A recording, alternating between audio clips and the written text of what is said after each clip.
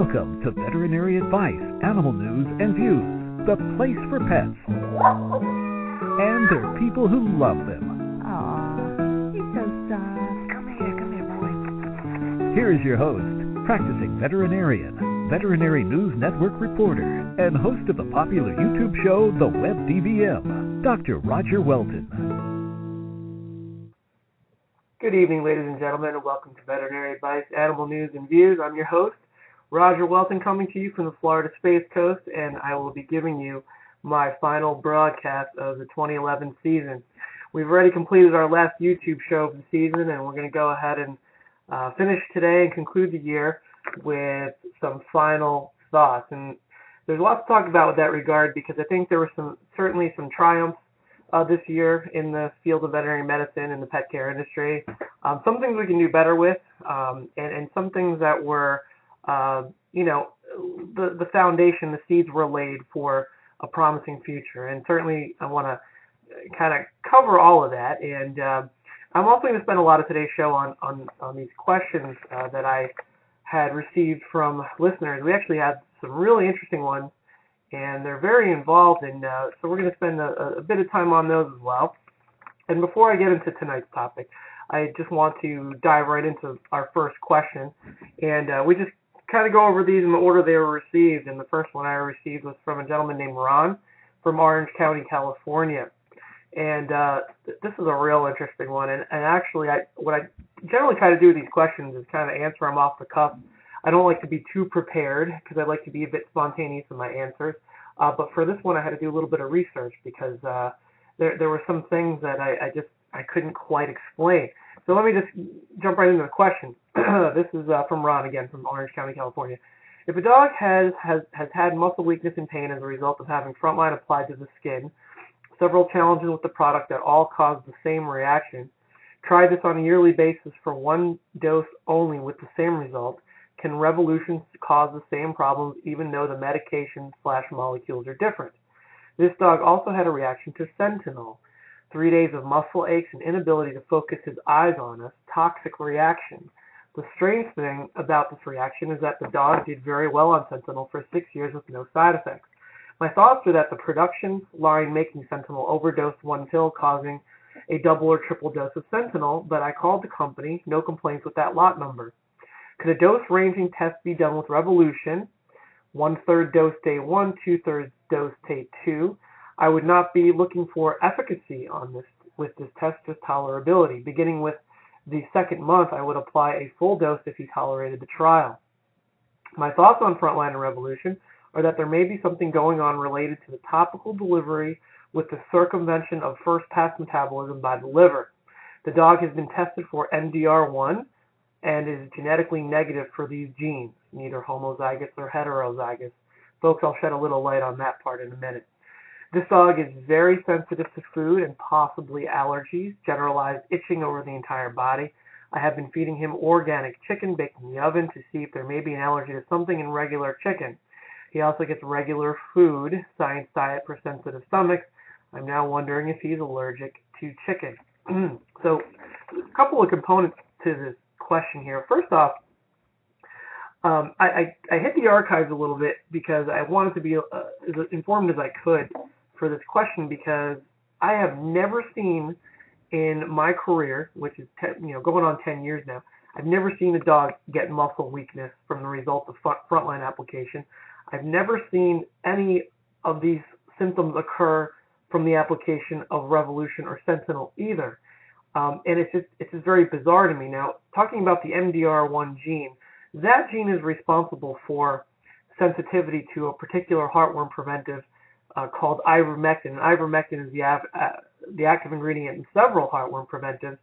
But ivermectin is not present in Sentinel, not present in Revolution, certainly not present in Frontline, because Frontline is just for fleas and ticks. And this dog's negative for that gene anyway, so we wouldn't even have ivermectin sensitivity. So where is this coming from? It's nothing short of bizarre. When I hit the archives, I basically found that there are some very isolated and rare cases of Sentinel, and that's administered as a pill, causing some cases of depression and lethargy.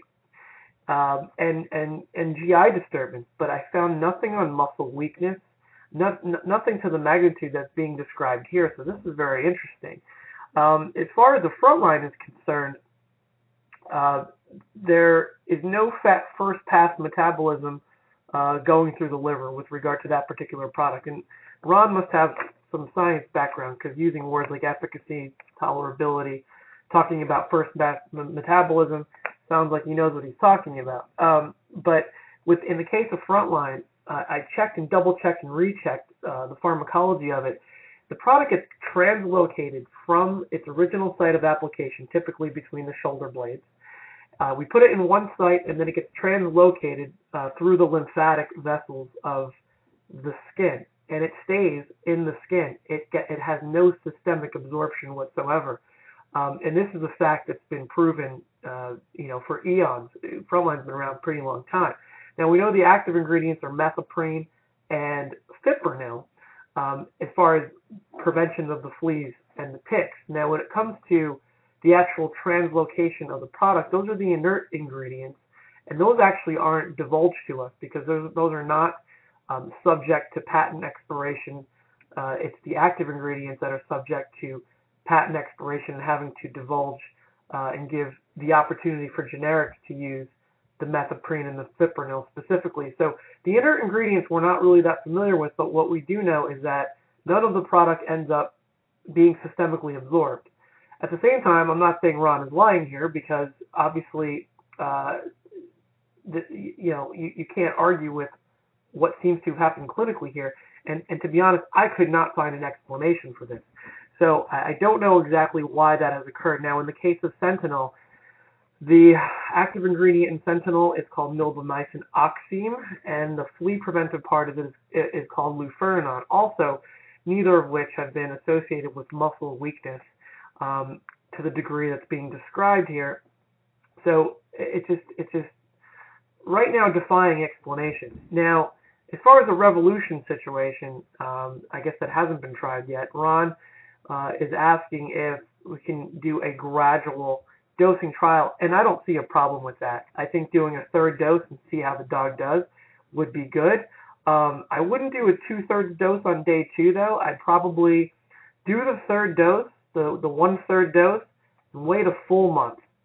Because in California, you don't have a huge heartworm problem to begin with. I mean, the climate there, from my understanding from colleagues I know that work in California, veterinarians, heartworm, yes, it's something to certainly have some concerns about, but we're not talking about the situation like we have here in Florida, where you can most certainly stand a big risk of your dog getting heartworm disease if not on a proper dose of prevention. But in the case of your dog, I would suggest just doing the 1/3 dose, wait a full month, because what will happen is if you're doing successive dosing day to day, I would say that you run the risk of loading up that dose pretty much fairly quickly, and it pretty much would not be very different from giving them the full dose all at once. So my suggestion is go with a third dose, wait a month. If that goes well, try a 2/3 dose. If that goes well, wait another month, go with a full dose. So on and so forth, because given the history of this dog, there's severe sensitivities here that we just cannot predict how he's going to react to Revolution. Now, Revolution is a completely different medication altogether. Now, it is a topical that's applied that gets translocated, so that means it might share some similarities with Frontline in the fact that it has to get translocated to the rest of the skin. Now, the active ingredient in Revolution is that does get absorbed systemically. So the heartworm preventive aspect of it is something that will undergo, to some degree, some liver metabolism. So I would be very careful with it. And if it comes down to it in the end that your dog can't tolerate any of that, well, like I said, your heartworm problem in California is not to the magnitude of other places in the country. Maybe in the end, the best thing for your dog is to not be on anything and consider just doing the yearly heartworm testing just to make sure he remains negative and nothing further needs to be done. I'm not going to certainly advise that right off the get-go. I'd love to see him on a heartworm preventive, but you're just going to have to be very careful. As far as a chicken allergy, well, we do see food allergy quite a bit in dogs, and it can manifest in the skin. Food allergic dogs with chronic skin disease, and it can manifest in the bowels or in some poor souls. It happens in the bowels and the skin. Okay, so chicken is up there on our food allergy list, and I respect the fact that you went with the organic chicken, but really the organic part is not what's important. The important part is the poultry-based protein is something that is reacting to. So it's the actual flesh itself coming from that particular animal, the protein source, not so much the fact that there may or may not be preservatives or that the poultry may or may not have been fed antibiotics while getting raised. I think that's less the issue, more the issue that chicken is high on the food allergy list. Beef is up there too. So my suggestion would be to try, rather than maybe a science diet for sensitive stomachs, consider maybe one of the prescription hypoallergenic diets. Talk to your vet about Royal Canin makes a nice line of diets. They have a venison and potato-based diet, which I really like. Or you can consider feeding with the Hills-based product. Now, Hills makes Science Diet, but they also offer a line of prescription diets, and Hills VD Ultra is a very nice hypoallergenic diet. And that works by basically it's an engineered food where the protein and carbohydrate chains are broken into very small chains that are very absorbable and very low on the reactivity scale. So that's what I would suggest there. But it's certainly possible that your dog has a chicken allergy, because chicken is like 2 or 3 on most allergy lists. Very interesting question, Ron. Thank you very much, and wish you the best there. So that's our first one. We got 3 more to go, but I like to kind of parcel them out as we go along with our broadcast here, and I want to get into our topic a little bit, reflections on the year, and of course one of the things that at the forefront of most of our minds is the stinking economy, and we talked about this last year in the final thoughts, and it still remains a crappy economy, and it's like it's become the new normal now, but it's a reality we all need to deal with. But here's what I feel about this at this point. From the sake of my practice, I look at where I thought I would be at this point in my ownership of the practice, now going on 7 years. I envisioned much greater things, much faster growth, the ability to have more doctors, more fancy equipment. You start these big projects and you have goals in mind, and little did I know that the economy was going to throw a monkey wrench in those goals. And at first I was quite disappointed about it, and I complained about it. And, I'm starting to feel now at this point that it's time to stop complaining. And I think that really applies to all of us, not just me, the veterinary office owner, but everybody. This is our reality. It's not poised to change anytime soon, and we just need to live with the current circumstances. In my case, I've had to watch very carefully what we spend. I upgrade my equipment only in situations where I know I can absolutely afford it. And I have to be careful with, the staff's overtime. And I've just, taken all kinds of precautions. I've not personally taken a raise myself in 2007. I've trimmed the fat a bit, to put it mildly. And bottom line, that's what I've had to do. And I'm just grateful that I get to go and be a veterinarian every day in my own practice, in my own clinic, and that's much better than a lot of people can say. I still get to do a job I love to do, and you know what? The dream that I have, it's not gone, where I envision this Mayo Clinic of veterinary medicine one day. It's not gone. One day things will turn around. It's just not going to happen anytime soon, and there's no sort of magic solution here. From the pet owner perspective, folks, there's things you can do as well. Every day, when I'm confronted with a situation where a pet owner has a sick pet or an injured pet that needs intensive treatment or aggressive treatment of some kind, you wouldn't believe the sob stories I hear. And to be honest with you, at first I sympathize, and I still sympathize, but at the same time, it's just becoming a bit old from my perspective. I have to tell you, when I come in the veterinary office, it's become to the point where I actually, as soon as I start hearing the sob stories, when we give them the estimate for the cost of some of the things that need to be done, I just cut them off and say, look, I sympathize. I sympathize with the fact that, this is tough for you to afford. But when I come in this office, ma'am or sir, I'm not your financial advisor.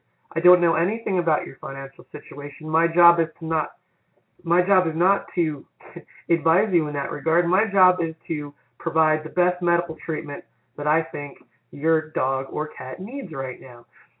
And that's what I'm going to do. Whether or not, you can afford this, or whatever strings you have to pull and magic you need to invoke to be able to afford this, that's your business, and that's not the discussion I'm going to have with you.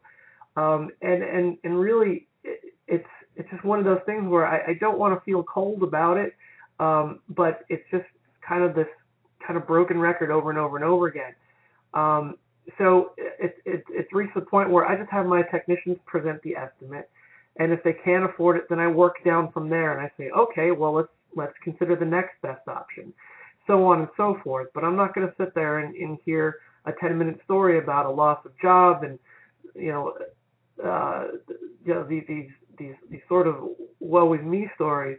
And the bottom line is that in some of these cases, precautions could have been taken. There's options available to people. There's things like pet insurance.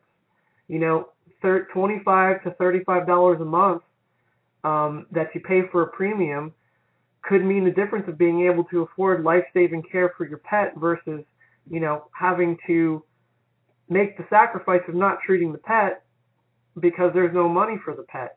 Some of these insurance programs are just fantastic. They'll reimburse 80% of the bill in a lot of cases. And, you can ask your vet or talk to your vet about some of the more reputable ones out there. I had a show, I believe it was last year, titled The $50 Rule.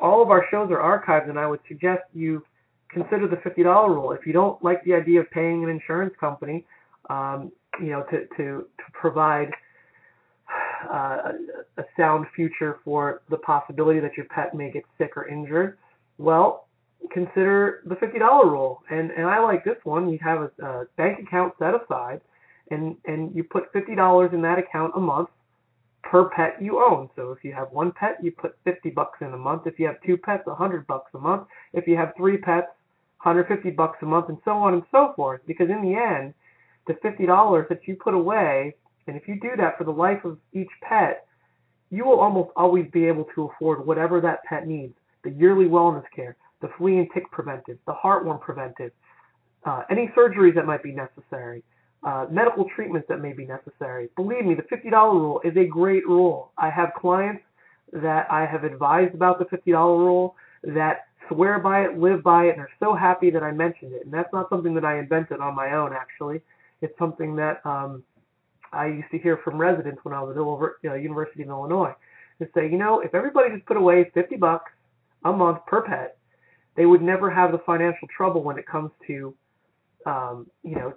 affording the proper veterinary care. Because, in the end, we're small businesses, and we have a bottom line to keep, and we have to turn a profit. We have to be able to pay our staff. We have to provide them with insurance benefits. We have to pay the mortgages. We have to pay for all that equipment that we use to work on your pets. And we cannot do that by offering services for free. So spare me your tale of woe. Take the precautions necessary and, do the pet insurance. Do you know 50% of pet owners in Europe, 50% have pet insurance for their pets? You know how many in the United States? 3%. 3% as opposed to 50%. And I have colleagues that work in the European veterinary system, and they find themselves a lot less frustrated by the tales of woe, the financial troubles that prevent people from being able to afford the wellness care for their pets, simply because they have pet insurance they can rely on. They know that when they put out the money to get the treatments, they're going to get a nice reimbursement check within 30 to 60 days. Only 3% of Americans are taking advantage of that. And you know what?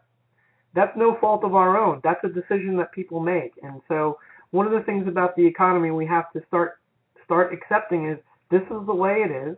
The earning power isn't what it used to be. It will be back one day, but it's not going to happen tomorrow. So in the meantime, what do we need to do? We need to have the number of pets that we can afford. Don't take on more than you can afford. Number two, do things like the $50 rule or pet insurance to prepare for the day that your pets may need expensive care. And end of story. So that's the economic news for this year. And it's just dominated the headlines. And it's just, again, I'm done complaining about, the state of the economy. It is what it is. Let's get on with our lives and deal with our reality. That's all we can do. As far as other things in the news, certainly there's one of the great things about this year was the advent of stem cell therapy. Stem cell therapy basically stems from the fact that,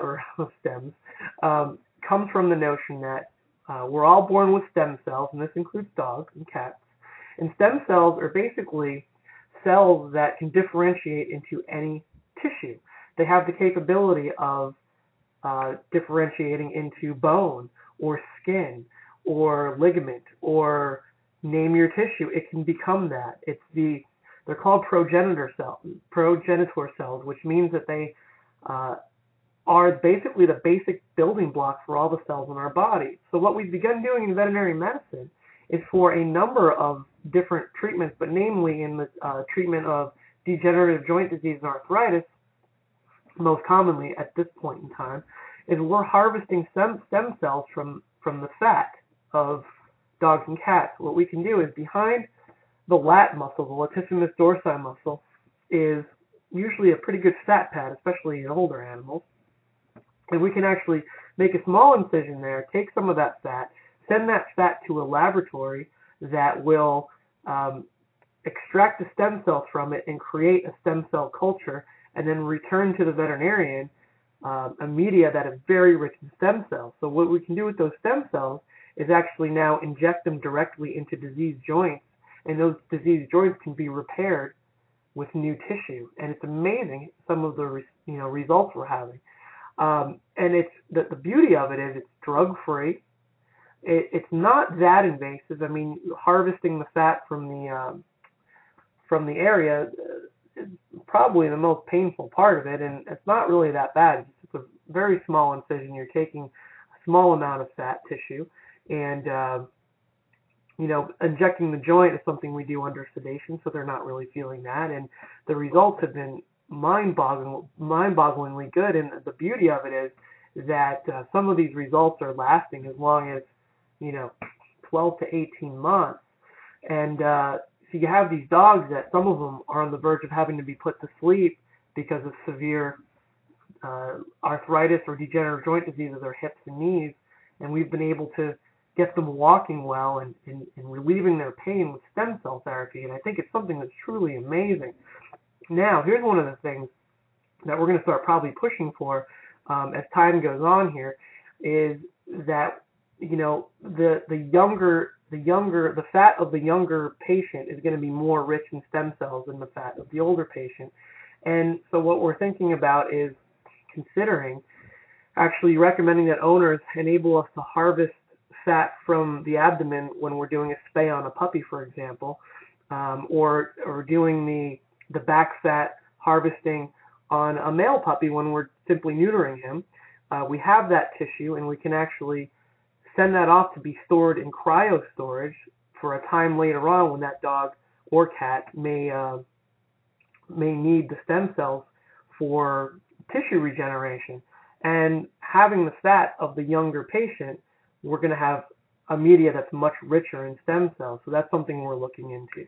The other big innovation is, and this one's becoming really mainstream, is low-level laser therapy. And I did a YouTube show on this.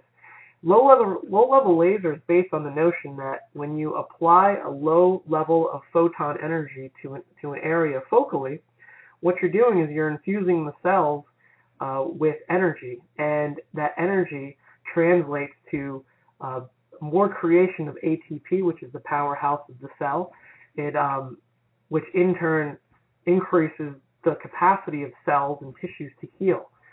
The process is called photobiomodulation, and it's really taken the industry by storm. Now, I've had my therapy laser for 2 years, and I can tell you that the successes that I've had with it, I never thought possible. When I first heard about it, I thought, well, this sounds interesting, perhaps a little hokey, but interesting. But I've had two cases just this year where there was compressive disc injuries of the back and complete paralysis of the back end, meaning these dogs had come in with no ability to use their rear legs and barely pain sensation when I pinched their toes. Surgery was really, the most preferable or favorable option for these dogs, and the owner simply couldn't afford the $6,000 or $7,000 estimate that they were given at the specialist up the road to pay for the MRI necessary to locate the compression, as well as the surgery to repair it. Back surgery is not cheap. Shelling out $7,000 is not something a lot of people can do. So I offered the alternative of the laser. Hey, it's better than doing nothing. Both of these dogs walked out of my office by treatment number 5. Listen to that. Walked out of the office by treatment number 5. Low-level laser, in my practice has been mostly for rehabilitation of injured joints, the back problems, that I just talked about. The older dogs that have, hip dysplasia, damaged ACLs in their knees that, really we're not wanting to put through surgery. So it provides pain relief because it stimulates the tissues to release endorphins. Endorphins, nature's pain reliever. It also hits acupuncture points, which we know acupuncture clinically works very well. So it has an acupuncture-like effect, folks. This stuff is legit, and if your dog or cat ever suffers from chronic pain of any kind, I would suggest talking to your veterinarian about therapy laser, and maybe he or she has one, and if not, perhaps find one who does, because it's becoming more and more common for practices to have these things. So I'm very, very happy about that, and it's just so nice to see year to year all the innovation. Just from 10 years ago when I graduated, the things that we're doing now that we didn't even think possible just 10 years ago. It's one of the exciting things about being a veterinarian, being a physician. So before we continue with our topic here, because we have a few other things to reflect on for this year, and stay with us here, but I have another question. This was sent in from, let's see, Jennifer of Levittown, Pennsylvania. This is a bit of a long one, folks. Okay, here we go. I have 2 4-month-old Siamese kittens I bought from a breeder on October 15, 2011. They both had their first examinations with breeder on the 13th of October, a wellness exam, which was fine, panleukopenia virus, calicivirus, and rhinotracheitis vaccines. They were 12 weeks old at the time. The boy kitten named Tinker started showing signs of upper respiratory infection on the second day. The second day I had him, which was October 17, 2011. I took him to my vet, and he was treated with Convenia. Convenia is an antibiotic injection that's long-acting. After the 2 weeks, still no real improvement. Started him on regular amoxicillin on November 8th for 10 days, plus I started giving him L-lysine, 250 milligrams, 2 times a day in his wet food. He acts like a regular kitten and plays, eats well, uses his litter box. His sister has not had signs of this infection ever. They play, always sleep together, eat together, play together. He walks around sniffing and smells everything, it seems, and has a loud whistle, knows of congestion. My friend says he sounds like Darth Vader. Anyway, when he plays, he breathes very heavy. It seems because you hear him, but that doesn't stop him from playing crazy. His eyes are running with clear fluid, but it doesn't seem too severe. He also sneezes from time to time. During the day, I haven't taken him for a second round of vaccines due to him still fighting this. I also read using apple cider vinegar, undiluted organic Bragg's, is good for these colds. I placed a couple of drops on the back of his neck and then dilute some in water, 1 part vinegar and 4 parts water, and I wipe his eyes and nose. It's only been about 2 days doing that. No real improvement yet. I did call the vet after it was completed to tell him still no real improvement. They said I should bring him in again, which means another $50 just for an exam. I'm really on a tight budget and can't afford too many visits. So I have been doing everything possible to help him get better. I even I have even been using a warm mist humidifier from day one. This has not gone away yet. When he lays down to sleep and even walks around, you can hear him breathing. I even thought he could have an allergy to his litter, and I'm considering changing to a litter with low dust. I bought the world's best cat litter, but have not changed it yet. What is your professional opinion on all these things that I am concerned about? I hope you can help me. Thank you very much for your time, and hope you could shed some light on this. Okay, so that was a very thorough question from Jennifer of Levittown, Pennsylvania. And basically, Jennifer, I'm convinced that that kitten has an upper respiratory viral disease known as herpes virus. Herpes virus is exceedingly common in cats and kittens. Pretty much in a lot of, it's like a 50-50 proposition. Kittens or cats coming out of either a shelter situation or a cattery. I'm not sure how many cats this breeder has, but you got about a 50-50 proposition that that cat's going to come with an upper respiratory infection because it's extremely contagious and it's ever so common. So specifically, this herpes virus in cats is called rhinotracheitis because it's going to affect the nasal passages, the back of the throat, and the trachea, which is the windpipe. Okay, and it's typically not going to reach the lower respiratory, which would be the lungs, because that could cause bronchitis and pneumonia. It usually doesn't get that bad, but it can be a chronic pain in the rear end, as you're experiencing right now. Now, the good news is that you tell me he's playful. The good news is that you tell me he seems to be eating. And if all of these things are happening, eventually he will work this out unless he's immunosuppressed in some other way. The bottom line with herpes virus is that they never really get rid of it. Herpes virus shows up and it stays. It gets integrated in the host DNA, and it's something where the body has to build up enough antibody resistance to it where it actually just suppresses the herpes virus, in a lot of cases very effectively. The first outbreak is typically the worst. It's the toughest to get it's the toughest to get over. But as they get older and stronger, and they're adult cats, what you find is that even if they have a future outbreak, it's going to be a lot less severe. It's going to be mild. Sometimes they'll even go under the owner's radar. And only in rare cases does this remain a chronic problem for the life of the cat. So I think there's every reason to be hopeful here. One of the things that I like you're doing is the L-lysine treatments. L-lysine is very effective in modulating the immune system to help fight herpes virus. And we do it in people, actually, in cases of chickenpox and shingles, both herpes viruses. We know that supplementation of L-lysine is a very effective combative tool with people. So the same is also very true of herpes virus in cats. Now, the dose you're using, 250 milligrams twice a day in his wet food, that would be the dose. You can split it like you've been doing, or you can give 500 milligrams all at once. But you're on the right track there. As far as the convenia and the amoxicillin not helping very much, well, this is a viral problem, and viruses are not killed by antibiotics.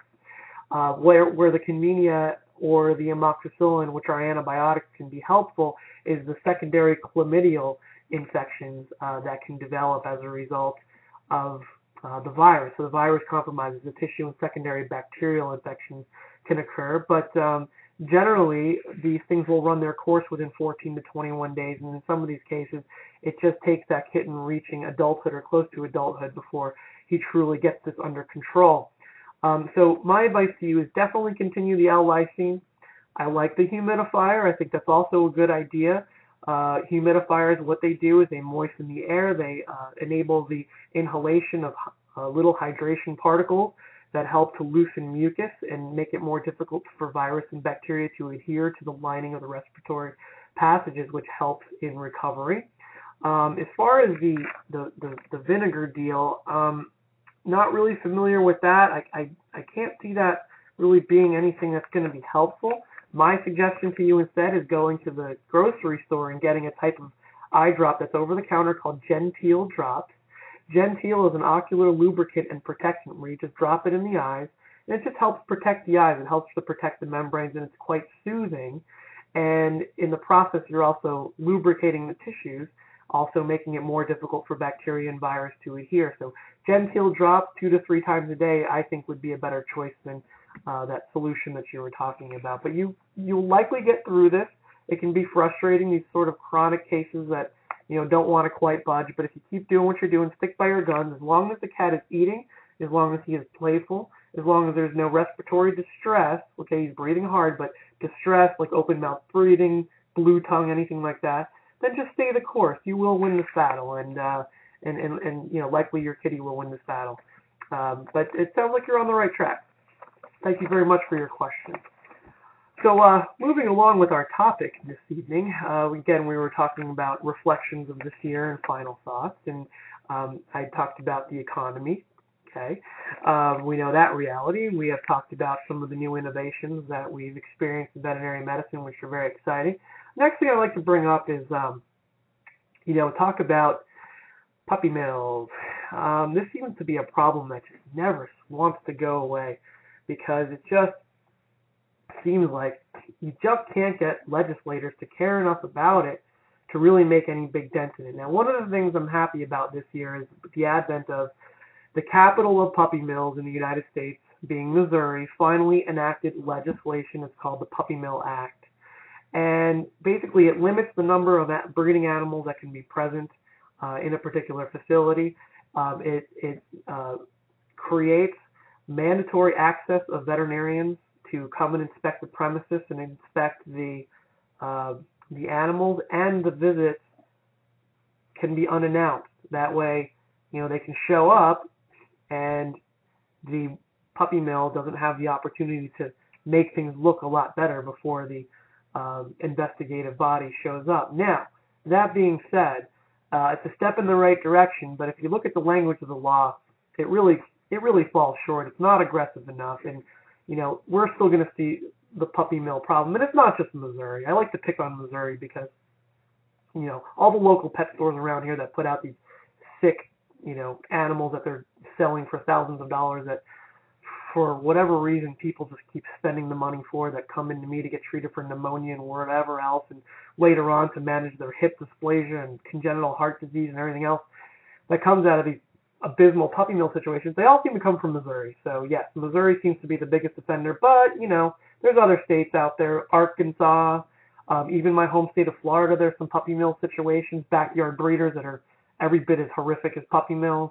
So it's a problem that we need to continue to be aware of. We need to spread awareness to the people that we know, friends, colleagues of ours that are looking into getting dogs and cats, and let them understand that catteries and puppy mills, what they're perpetuating is cruelty. Some people feel that when they go to a pet store and buy a puppy who's come from these abysmal conditions, they're rescuing. My heart went out and I felt like I needed to rescue this puppy, or I needed to rescue this kitten, so I had to buy it. I had to spend $3,000 on it. Well, that's all good and fine, and it's great that you have that kind of compassion. But at the same time, when you're giving that $3,000, what are you doing? You're proving to these idiots that they can continue to make money off of it. And what happens? They're going to continue to do it till the next person comes along and feels the need to rescue that pet. So be aware of the fact that also there's parents of these animals. The mother and the father are in these abysmal conditions, pumping out litter after litter, many of them without any access to veterinary care, fed very poor diets, bred over and over and over again until their uterus is about to fall out.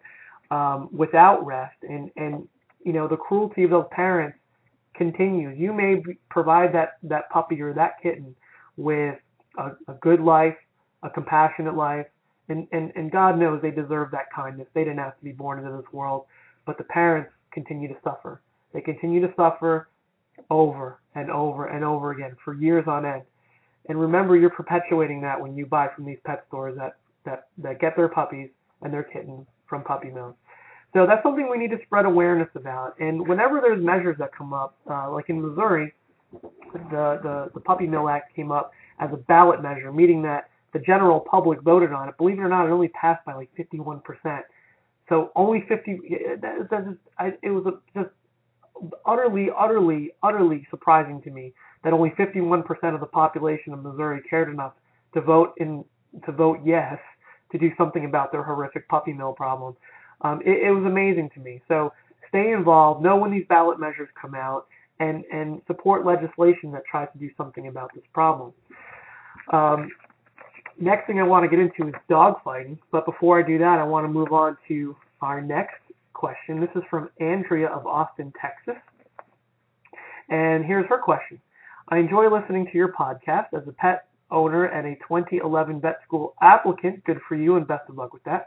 I find them interesting and informative. The last podcast about grain-free pet foods brought up a few questions I had for a while that are semi-related. I have a 1-year-old Brittany Spaniel that was starting to show signs of skin problems and or flea allergies at about 5 months old. Initially, I was feeding Beneful and using Frontline, and the little guy was itching, chewing, and miserable. I started talking to people about flea problems, and some suggested a brewer's yeast and garlic supplement. So I switched from Beneful to Taste of the Wild, kept with Frontline, and started giving brewer's yeast and garlic supplement and had 100% improvement. My questions are, do you know any of the truth to brewer's yeast and garlic being an effective flea repellent? And the options for topical flea control can be slightly overwhelming. I've heard reports of some topicals making dogs sick, some losing effectiveness over time. How should I go about picking the right one, or is it just trial and error? These are very, very good questions. So first of all, let's start with the diet. The switch from Beneful to Taste of the Wild, very good move. Taste of the Wild is a very nice food. It is grain-free. Again, I think the grain-free thing is overblown, but if you're not doing, you can only do well by your dog if you're choosing grain-free. I think probably the majority of dogs aren't reacting to grains, but Taste of the Wild is a nice, wholesome diet. It's preservative-free, grain-free, very popular, and I've seen a lot of dogs and cats, by the way, do very well on it. So Beneful, I'm not a fan of. Beneful, I find, is very laden with fillers.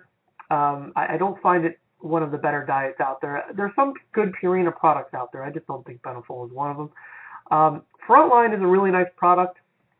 Now, as far as effectiveness, Frontline, very nice product, but when there's a bad flea persistent problem, I find that it may not kill them fast enough to break that life cycle, in all honesty. I'm a fan of Frontline because I like the safety of it.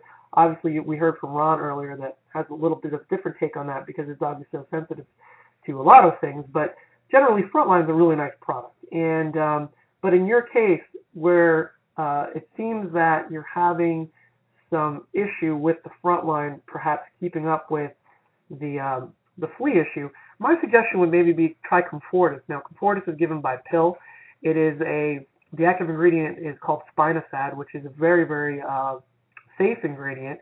And where Frontline can seem to have trouble keeping up with some of these bad flea infestations, Comfortis seems to kill them much faster. So, nothing repels fleas. So the fleas have to get on the dog before they die. And what happens is, in that time period, you're hoping that they can't reproduce. Comfortis seems to break that life cycle more effectively than anything else on the planet, and I like the safety of it. Now, there's a new product called Trifexis, and Trifexis has Comfortis in it, but it also has heartworm preventive, and that's become really popular because it's one pill, gets your heartworm, gets your fleas. The heartworm prevention that's in that is the same active ingredient that's in Interceptor, which is a really nice product that we've had out there for years. So that would be my advice there. Consider Comfortis, or maybe just go with your all-in-one product, Trifexis, okay? Now, as far as the brewer's yeast thing and garlic, there's absolutely not one study that has ever proved that this works. And the proof is also in the pudding with, people who may be very organically and holistically oriented try this as a flea repellent, and they end up coming in to buy Frontline or Comfortis or Advantage or Advantix or something like that. So I honestly wouldn't waste your time. It doesn't really do anything. It's just one of those old wives' tales, and it's just not something that my experience has given me any reason to believe in. So, if Frontline's working for you, I'd say stick with it because we like the safety of it. Now, as far as what you said about how should I go about picking the right one, or is it just trial and error, there's some truth to the trial and error thing because, just like there's no one diet that's perfect for every dog, there's not one flea preventive necessarily that's perfect for every dog. There's going to be potentially tolerance issues. I'll see one dog do better with Advantage. I'll see another one do better with Frontline in terms of efficacy and preventing the fleas. So there's a little trial and error involved. And I'd say, if you're doing well right now, your dog's doing well, I wouldn't fix what's not broken. If you find yourself battling fleas again with your dog, then maybe consider making the switch to Comfortis or Trifexis. And that's a very good question, though. And best of luck to you there, Andrea, with your veterinary career. It's such a rewarding job, and I always like to hear about budding vet students. One more question to go here, but I just want to get into the last topic here, and that's one of the reflections of this year, and that's the persistence of dogfighting. Now, we see Michael Vick back on the playing field, and people cheering for him, and it almost seems like the dogfighting incident was long forgotten. But that's true to a certain degree. I think to his credit, he's done a lot of things to help that situation. He has spoken out against dogfighting. He has offered a lot of remorse. I'd like to think that he's sincere in that remorse. I've been very critical of him, but I have to respect the fact that he's done a lot of work with local shelters in the Philadelphia area, and really been an advocate for the ceasing of dogfighting, the ceasing of the persistence of dogfighting in our country. So, but it's still out there. It's something that it's sad, and I think that what it comes down to is anybody listening to this show, I'm sure, finds dogfighting as appalling as I do, and would never ever participate in something like that. But I think what it comes down to is, there's not a lot the individual can do in terms of going to shut these places down, because most of us are not going to be hanging around places where there's dogfighting going on. So what it comes down to, though, is support legislation in your states. And again, a lot of these are ballot measures. Support legislation that's going to be tougher. The penalties are going to be tougher. I mean, for what Michael Vick did, 16 months in jail, really? 16 months. I found that ridiculous. And again, I don't want to harp on Michael Vick too much, because he did serve his time as mandated by the government, and, he has every right to be out on the street because he served his time. But the time should have been longer. The penalty should have been stiffer. And I think that's one of the biggest problems with dogfighting is in some states it's a misdemeanor. In others it's a felony, but, the felony and the maximum penalties are not necessarily enforced. Too much discretion is given to the judges where they give these slap-on-the-wrist sentences. So the best thing that we can do as pet owners and advocates for animal welfare is in stopping the dogfighting problem is to be advocates for stronger, tougher legislation against it. And when stories come out about it, get petitions together, write your state legislators or legislature, be active in your opposition and voice your opposition, because unless we put more pressure on our legislators, nothing's really going to happen. And I think one of the good things about the Michael Vick case is it did create a lot of awareness about it. I think the story is so sad and so disturbing that it's almost hard to think about. But in the end, he did the cause against dogfighting a big favor by bringing it to the forefront, by making the country realize that this problem really exists. It exists so much and is so ingrained in this underground subculture that even an NFL star was part of it. And that's something that I'm glad we're all aware of. My last email question, and we'll wrap up the show for the evening, is this one's from an international consultation. This is from Karen of Sydney, Australia. And always love to get international consultations. All right, here's Karen's question. My name is Karen. I live in Sydney, Australia, and have recently discovered your podcast. I think it's great. Smiley face. I love the passion you have for your job and the animals in your care. My own pets are also benefiting from your willingness to share information and educate pet owners like myself. I'm hoping that you can help me with a couple of questions about my dog. I have a Jack Russell mix called Flute, who will be 15 years old next month. Overall, she's in good health. She's the correct weight and has a zest for life that has to be seen to be believed. She does have cataracts, arthritis, and a heart murmur. She isn't showing any symptoms such as coughing with her heart, so is on no medications for that. She does have a monthly carprofen shot, is fed Eukanuba, sees a chiropractor every 6 weeks, and has fish oil and joint powder on her food. I have 2 questions. Her teeth aren't pretty, and my vet recently did bloods that all came back within normal range. Yay! In preparation for having her dental. However, in between taking the bloods and me going to book her in for the dental, the heart murmur was discovered and my vet is now unwilling to perform the dental. I was okay with this until I heard one of your shows where you suggested that dogs aren't getting younger and that it's often a good idea to have the dental done. Do you suggest that I get a second opinion from a veterinary dentist or trust my own vet who is a lovely man and has never yet steered me wrong? Secondly, my vet has suggested that Flute only have 15-minute gentle exercise per day. I have 4 dogs in total, and most mornings we head out to the local park and the dogs free run for anywhere from 40 to 60 minutes. Flute loves these walks and hates to be left at home, and the younger dogs really need the longer walk. Our normal routine is that Flute and I walk along with the other dogs, run ahead, and then back to me, chase the ball, etc.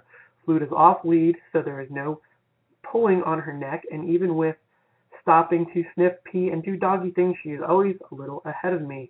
She pulls up fine and is not obviously sore after these walks, so I have continued to take her on them against my vet's advice. Is there a correct amount of exercise for an old dog, or am I correct in observing her behavior during and after a walk and basing my decision on that? I know there will come a day when she'll have to really slow down, but I just don't feel that she's there yet. Thank you for reading this. Sorry that it's kind of long. Once again, thank you for all that you do. I love your show and look forward to new episodes. I hope that this finds you well and that you and your family enjoy a wonderful Christmas. And you as well, Karen. And thank you for sending us this question all the way from down under. And I'm happy to give you my 2 cents here. As you know, I'm not very good at staying quiet. I have to respectfully disagree with your vet when it comes to the heart murmur issue. I'm sure he's a lovely man, but and I know that the quality of veterinary care in Australia is quite good. In fact, the dean of students of my vet school was actually went to University of Sydney and was Australian, and he was a phenomenal large animal surgeon. So I know the quality of vet care is good, but still, I have to say I disagree. Here's why. First of all, heart murmur isn't necessarily something to terribly worry about. A heart murmur basically just indicates that there is a leaky heart valve. And when we're listening to the heart, we're hearing valve slam shut, and that's the heartbeat. We're not actually hearing the heart contract. A flexing muscle, a contracting muscle, which is all the heart is when it's contracting down, it doesn't make any more noise than your bicep makes when you flex your bicep. What we're hearing is the slamming shut of valves, because when that heart pumps down, we want blood always going in one direction, not backwards. When we hear a heart murmur, what we're hearing is one or more of those valves is allowing backflow, and to some degree, some blood is going in the wrong direction. Over time, the heart has to work harder to get the same amount of blood circulating through the body because of that little defect, and it will enlarge, which eventually worsens the problem and causes a cascade that probably your dog is not experiencing just yet. Now, here's why I disagree with your vet. Number one, periodontal disease we know can actually cause heart disease, and specifically valvular heart disease. So we can actually see bacteria seed from constantly swallowed bacterial colonies in the mouth from cases of bad periodontal disease, actually seed itself in the bloodstream to heart valves, and we call that condition bacterial endocarditis. So it may be a contributing factor to the heart problem. So that's number one, why I think I disagree. Number two, clinically your dog's doing fine, okay? And the intensity of the heart murmur does not always correlate with the degree of the defect. So sometimes I'll hear a honking murmur, yet I do an echo of the dog, and an echo is an ultrasound of the heart. We can actually see the blood flow through the heart, and you'll see, wow, this really isn't all that bad. And then I'll do an EKG and think, well, the electrical conduction isn't really badly affected. And then I'll consult with a cardiologist, and the cardiologist will tell me, okay, we'll proceed with the dental or whatever anesthetic procedure is, but here's the anesthetic agents I'd like you to use, and here's the doses as a precaution, right? So what we do is, just because there's a heart murmur, we don't want to discount completely the notion that we're just not going to do necessary work here. We're going to try to do it. Of course, I'm not going to risk your pet's life over it either, but I'm going to investigate a little bit. So the first thing I would do is get a couple of chest x-rays to see the size of the heart, make sure it's not enlarged. Number two, I would strongly consider having an echocardiogram where an ultrasound probe is placed on the chest, and we can actually measure the cardiac wall thickness. We can actually look at the valve, see how bad the defect truly is, and how bad the dynamics of the heart may be or may not be. And then I'd also just run a quick EKG. What we do is we take all that information, and then we assess risk. Is this a huge risk, or is it not? And I'll tell you, more often than not, I find the cardiologist that I consult with is more often than not comfortable with moving forward with a dentistry procedure, knowing how important dentistry is to overall health. So what we do is that cardiologist offers me, okay, well, as a pre-medication injection, I'd like you to use this. For an induction agent, I'd like you to use this. And here's the parameters that I would like you to go by in terms of if there's problems, have this, or that, A through D medications available in case there is an issue. And that's how I go about it. Furthermore, I have my patient, when he or she is on the table, are hooked up to a monitor called the SurgiMet that's going to give me blood pressure. It's going to give me EKG, which is the electrical conduction of the heart. It's going to give me oxygen saturation of the bloodstream and blood pressure. This is a lot of information, so if bad things start to happen, guess what? I'm going to be able to do something about it before it's life-threatening in most cases. We could step in and maybe up fluids if the pressure gets low. If the heart rate starts to drop a little bit, I could administer atropine or epinephrine if necessary. So there's precautions you can take to circumvent this. So my advice is to have a cardiac workup, see the degree of problem or lack of it, and then based on that information, move forward with the dental or not move forward with the dental. Perhaps move forward with the dental only under the guidance of a cardiologist offering the drug doses. I would have this conversation with your veterinarian to see if this is something he'd be willing to do first. What some veterinarians will do is,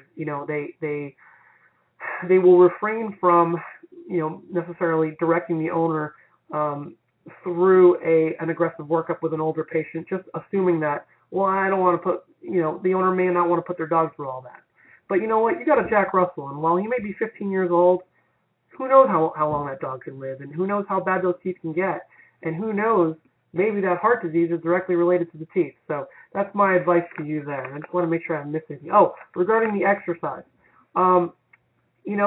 Jack Russell Terriers are very amped up little dogs, and they're not necessarily going to let us know if they're doing more than their bodies can handle. But I will tell you this. If the arthritis that, I'm sorry, I keep saying he is. Let me just refer to this again. She. I keep saying he. Okay, so his flute is just she. If she really couldn't tolerate the exercise that badly, you would see that she's very lame afterwards, or some dogs can be crippled if their arthritis is bad enough after 40 to 60 minutes of activity. But clinically, if she doesn't look that bad, then she's probably okay. Clinically, if she can run around and not look excessively fatigued, gasping for air, any of that sort of thing, turning blue, then I would say probably she's okay. And my feeling is, let's let the dog be a dog. And if there's something that we're worried about, do the cardiac workup, and maybe she could benefit for some medications that may make that activity safer. But that's pretty much my take on it. And I do thank you very much for your international consultation there. That wraps up my show. I got really talkative on this one. My hour's almost up, so I'm going to have to split here quickly. Ladies and gentlemen, thank you very much for another year of your support. Thank you for listening and caring about what I have to say. Great questions tonight. I thank you all for your participation. I wish all you and yours happy holidays. We'll be back in early January with all new episodes, so keep those emails coming. Let's keep those consultations going. I love to talk about it, and I love to address your concerns and your questions. Take care now, and again, happy holidays. How powerful is the Cox Network? So powerful that one day the internet will let your doctor perform miracles from thousands of miles away. Connecting to remote operating room. Giving a whole new meaning to the term house call. Operation complete. The Cox Network. With gig speeds everywhere, it's internet built for tomorrow, today. Cox, bringing us closer. In Cox serviceable areas, speeds vary and are not guaranteed. Cox terms apply. Other restrictions may apply. Judy was boring. Hello. Then Judy discovered ChumbaCasino.com. It's my little escape. Now Judy's the life of the party. Oh, baby, mama's bringing home the bacon. Whoa, take it easy, Judy. The Chumba life is for everybody. So go to ChumbaCasino.com and play over 100 casino-style games. Join today and play for free for your chance to redeem some serious prizes. ChumbaCasino.com. No purchase necessary. Void where prohibited by law. 18 plus terms and conditions apply. See website for details.